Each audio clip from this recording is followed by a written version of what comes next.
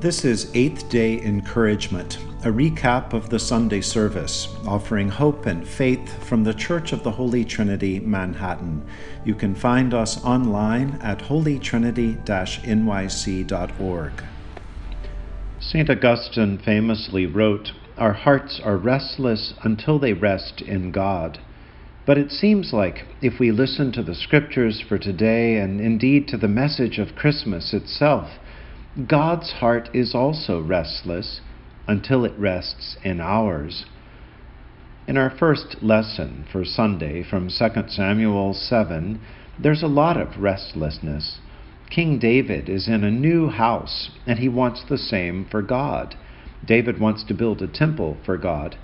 David says, "Here I am living in a great house of cedar, but the Lord God, creator of the universe, has to camp out in a tent." And indeed, this is the way God has been moving around, symbolized by the Ark of the Covenant, the chest containing the stone tablets of the Ten Commandments. God has moved around with God's people with great care. But God doesn't want a house, not yet anyway. God's not ready. God says, "No, David, I've got something else in mind. I've not lived in a house since the day I brought up the people of Israel from Egypt to this day. But I have been moving about in a tent and a tabernacle. I will make you a house, a dwelling to last forever."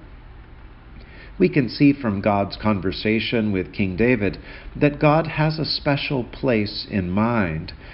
People thought then, and sometimes now, that God meant a physical place, a building, or a city, or a stretch of land, or a country.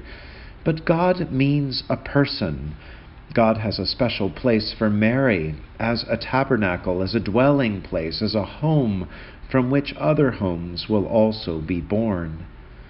Karl Barth, perhaps the greatest Reformed theologian of the 20th century, wrote about Mary as the moment in our history when we were cleared of our sin, made holy by grace, and made ready to receive God's presence, God's incarnation. Barth wrote of Mary as that moment when God brings all these things together for us. And that moment is extended and reflected upon in today's Gospel from Luke 1:26 through 38. God chooses Mary as the new temple, the place to be born, to live and to grow.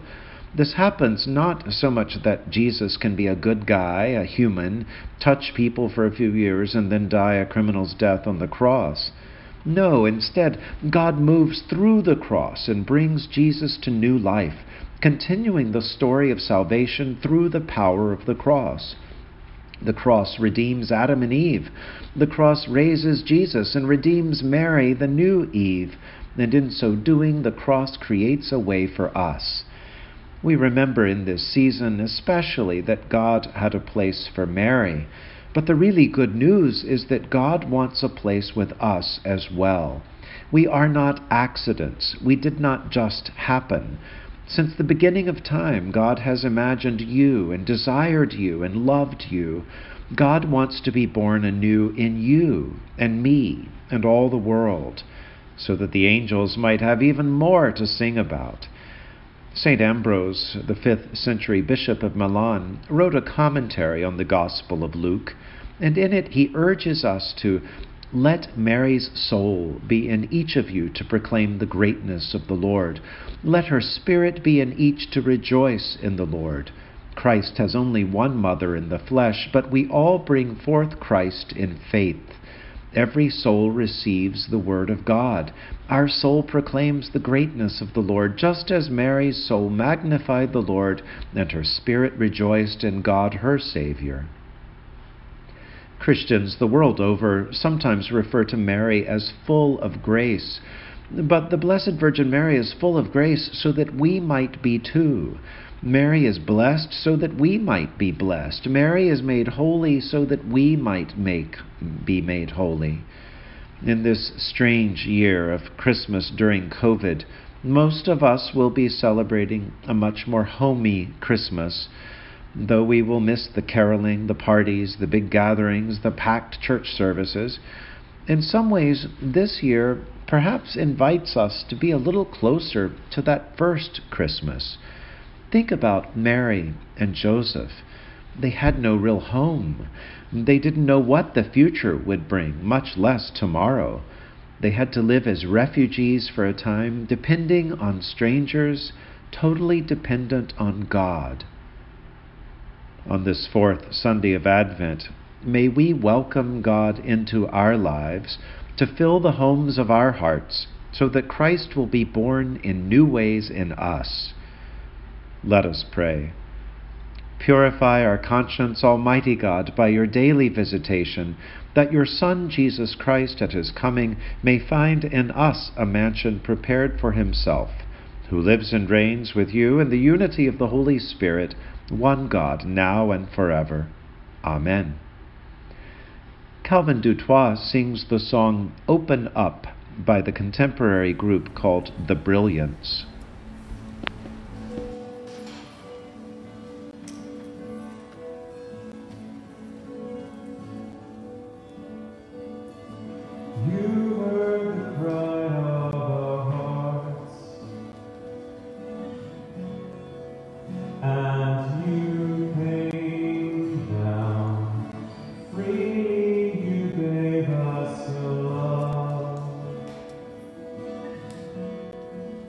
Showing us how.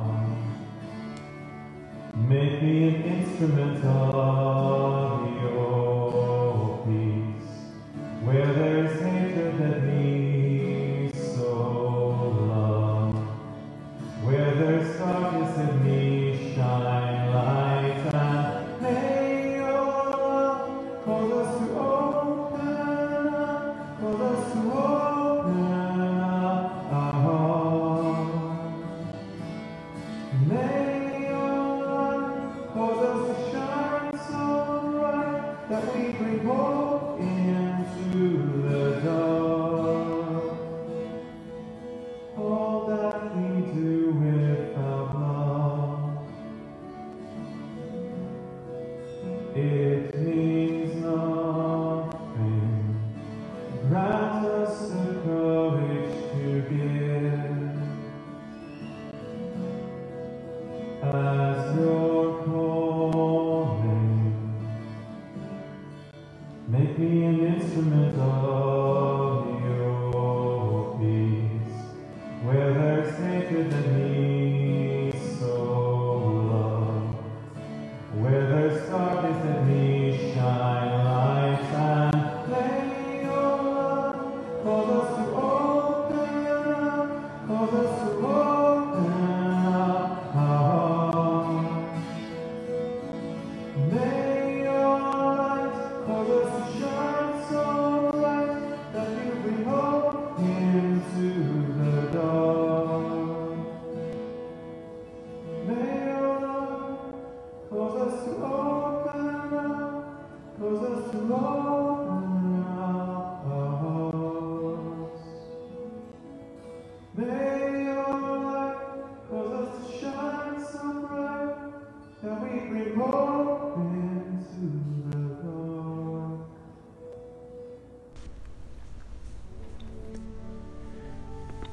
You've been listening to Eighth Day Encouragement. The eighth day is a Monday after the 7 days of the week, but the eighth day also stands as a new creation outside the pattern of the usual 7. And so the eighth day symbolizes resurrection, hope, and the possibilities for new life. I'm John Bedingfield, the priest and rector at the Church of the Holy Trinity, Manhattan. I hope you'll come and visit us in person one day, but you can also worship with us through Facebook Live, follow us on YouTube, and learn more at holytrinity-nyc.org. God bless you this week and always.